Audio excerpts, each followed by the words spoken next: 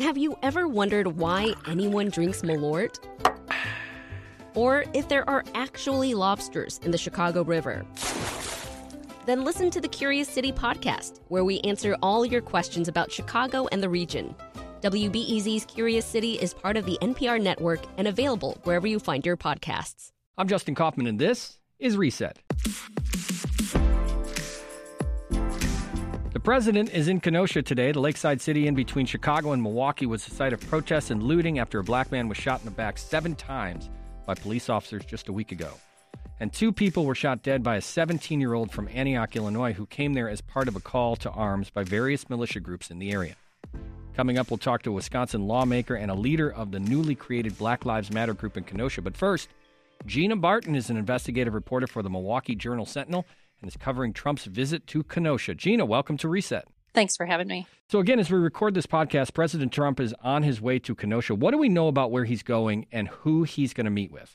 The plan for Trump today is he's going to have a meeting at a high school with some of the law enforcement involved in trying to keep the peace in Kenosha.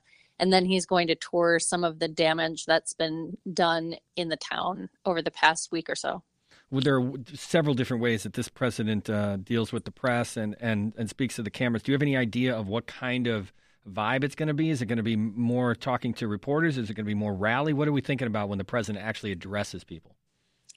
When the president addresses people, I'm not thinking there are going to be big crowds. We've heard nothing about a public speech that he'll be giving. He's going to have a roundtable discussion with some law enforcement leaders. Got it. However, that doesn't mean that we aren't concerned about things getting out of control due to some of the divisive things he tends to say. Before he got on Air Force One this morning, he said that he's going to Kenosha because he was successful in encouraging the state to bring the National Guard in, and because of his efforts, we have seen less protests. That is true in the sense that it has de-escalated over the last couple of days. But what's the response to that the National Guard and the president's urging is the reason that there has been a lack of unrest? Well, that's absolutely not true. The National Guard was here on Monday night. It was called out by our governor, Tony Evers. And on Tuesday night, when we had a triple shooting by a man claiming to be a member of militia, there were at least 250 National Guard troops on the ground. So President Trump did not call out the National Guard, and their presence has done very little, if anything, to quell the violence here. Mm. Gina, I'm always intrigued because, the president likes to play in big, broad strokes to the country, to his Twitter followers and to his base. But how are people in Kenosha or in Milwaukee and Madison responding to whether it's taking credit for de-escalation or in essence, essentially siding with Kyle Rittenhouse, the shooter from Antioch? The vitriol that comes out of just the debate that's happening nationally, how is that playing out on the street level in Kenosha, Milwaukee, Madison, places like that? It's playing out as you might expect. It seems like every time he weighs in, the divisions just get broader and wider. His supporters double down on their beliefs, and social justice activists, Black Lives Matter protesters see this as confirmation that he doesn't care about them. Right. What about the protests today? We talked to a protest organizer yesterday who said he was going to sit it out today.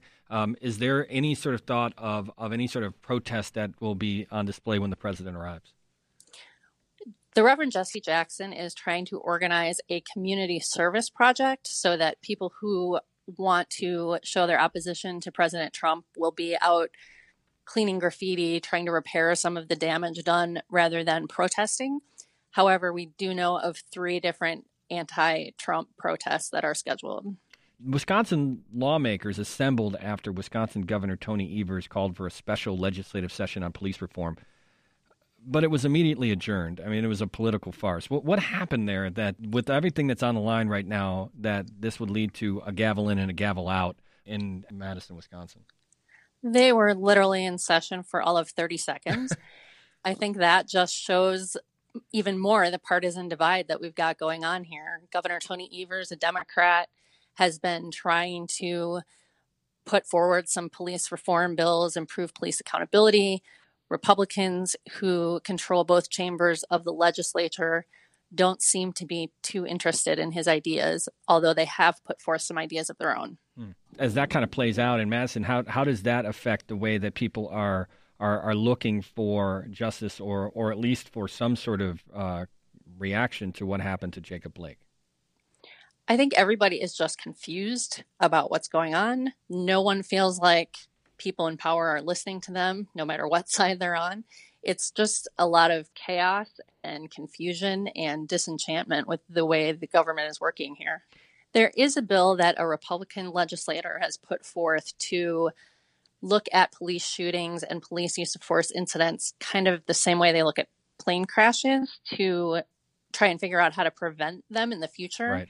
I think that one might go somewhere because it's being put forth by a Republican who is a former police officer.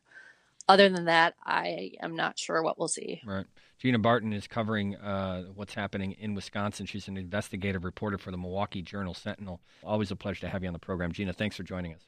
Thank you so much. Well, as we just mentioned, the president's trip is overshadowing the other big news. Democratic Governor Tony Evers called for state lawmakers to hold a special session on police reform, and Republicans responded by simply not showing up. They gavelled in, they gavelled out. The special session was immediately adjourned in 30 seconds until Thursday, where we might see some movement. We'll see what happens. Democrat Wisconsin lawmaker David Bowen represents Milwaukee in the Wisconsin State House, and he joins us now. State Representative Bowen, welcome to Reset. Thank you so much for having me. So first, what's your reaction to yesterday's special session? We can see is now our state Republicans are being complicit in their understanding, inaction at this point of the issue when people have been marching for 90-plus days. I think today makes day 96 since the killings of George Floyd and Breonna Taylor. And people have been advocating for change. Now the state Assembly and Senate leaders are saying that they, with their silence, with their inaction, are co-signing the efforts of white supremacists riding around Kenosha with pretty much impunity. They aren't being scrutinized by law enforcement. They aren't being investigated. And we know that their actions have led to actual deaths on the streets. Wisconsin Assembly Speaker Robin Vos formed a task force to examine racial disparities in Wisconsin, but Governor Evers said that's not enough. Your thoughts on that? Is that not enough to at least start with a task force? I think the issue is, we don't need to research or have meetings just to have meetings when we need immediate action. I clearly can tell from the other actions from our task forces from the state assembly, unfortunately, it's been all talk and no action. A number of bills have been proposed out of our task forces, but we know that's where they just go to die. And we need real action. We need our state Republicans to rise to the occasion. We know that it's tough to, in this era of lacking bipartisanship and to be able to work together, but we need folks to have the courage to really do what it takes so that we can really transform our system of public safety so that it is community controlled, that it can be accountable to black people, and that law enforcement agencies will provide gold standard service to everybody, no matter the color of their skin. Well, Gina was just on telling us about a Republican bill that might be taken up on Thursday that's more about preventative in the future. Is that something that you would support, or is that not go far enough? What's your thought on some of the bills that are coming up for the session starting on Thursday? Well, we know by state law, the governor has called special session, and our regular session has already ended. So any bill that was proposed for regular session has died. Any bill outside of the 9 bills the governor has brought forward in special session won't even get the chance to be voted on. The chance that Republicans had was to actually work with the governor and on this bipartisan and fairly moderate package of a first step to address law enforcement reform and accountability. And they're passing on that. And I think that's unfortunate because that forces the folks that are advocating for change to go even harder, to be a bit louder, to demand through their protests, through their efforts, to go even bigger and bolder in what they are asking for. We have to transform public safety in this country, in this state, and it can no longer just be accountable to white communities. So it's important that we really get this right, that we get a chance to move the ball forward on these basic bills that we were asking for, ending chokeholds, ending no-knock warrants, but also standardizing use of force, practices and procedures across the state. So no matter where you may get in trouble, no matter where there may be an officer that will try to abuse his power or her power, that they are held accountable the same. President Trump's visiting Kenosha today. We've been talking about it all morning. What do you want to hear from him when he addresses the public? What do you want the president to say, and what are your expectations for his trip? Well, first, I think the president is going to Kenosha under the wrong pretenses. He has fanned the flames of hate, and that has contributed to white supremacists being out in the streets, actually going on hunting sprees and pretty much buddying up with law enforcement in Kenosha. It's really getting to a dangerous level. And I think the president's rhetoric, even just yesterday, defending a murderer who has ties to white supremacist militias, coming across state borders and shooting and killing two and injuring another. It's insane that we are in the place that we're in right now, but it's the reality.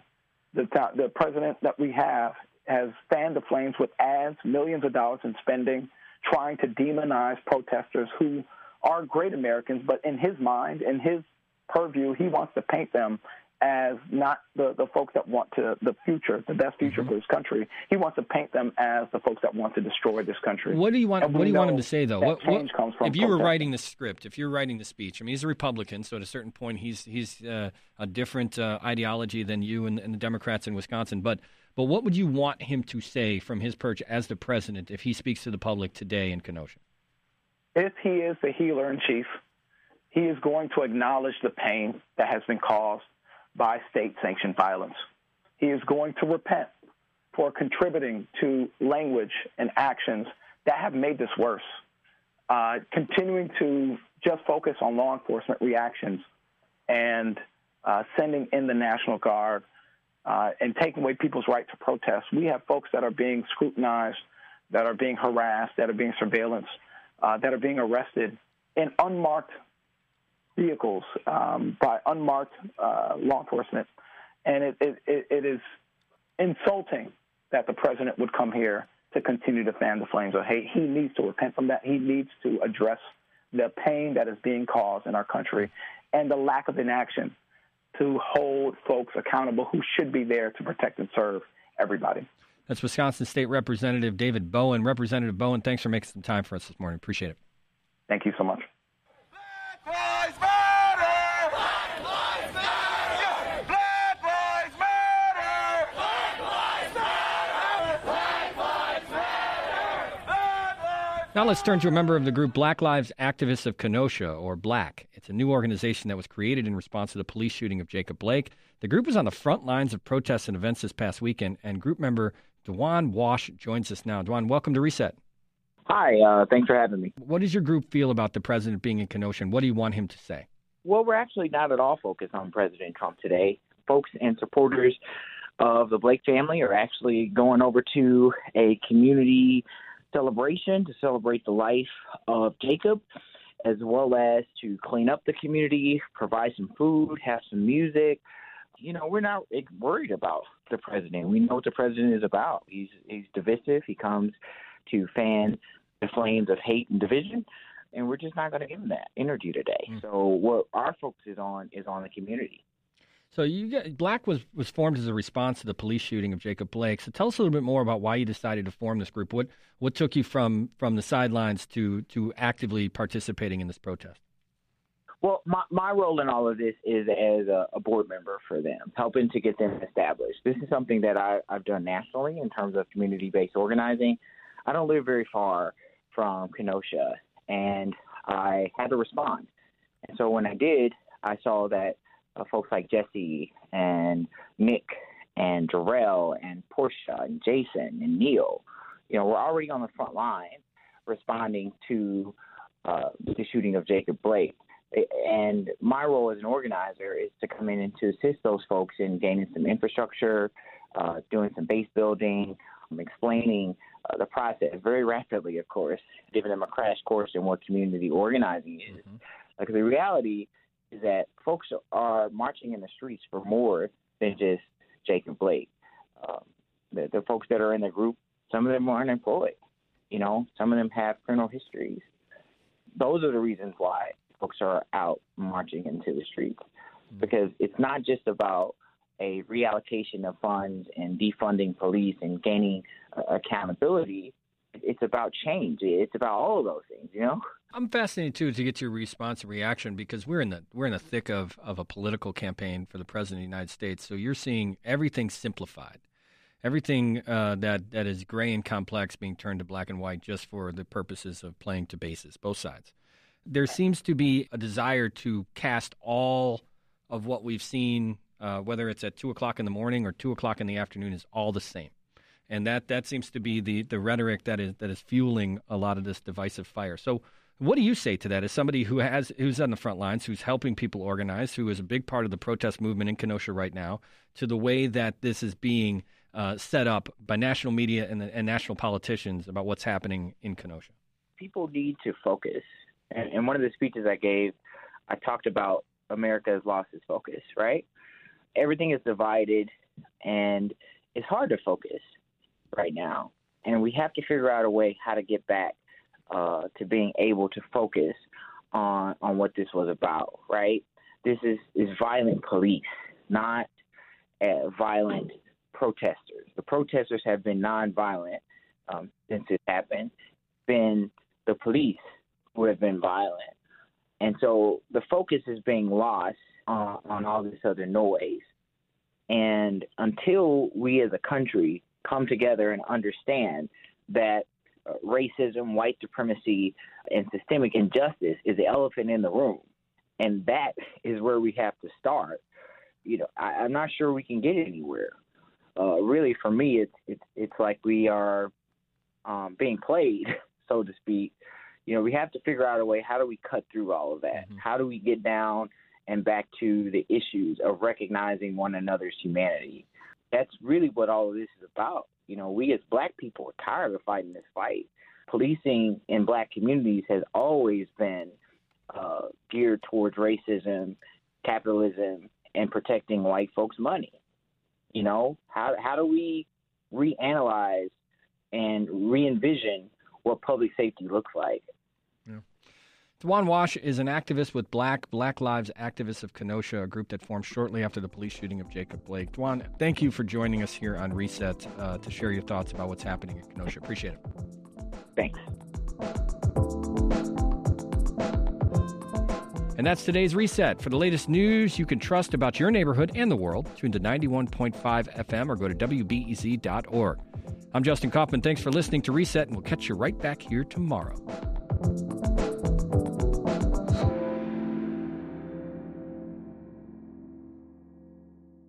Do you need a break from the news? Well, my friend, Nerdette Podcast is here for you. Our show is all about delight. We laugh about what's happening in pop culture and feature thoughtful interviews with fascinating people.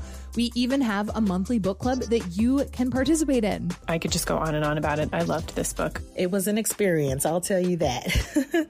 I discovered authors I had never heard of, and I'm really happy that I did. Come hang out with us. Listen to Nerdette wherever you get your podcasts.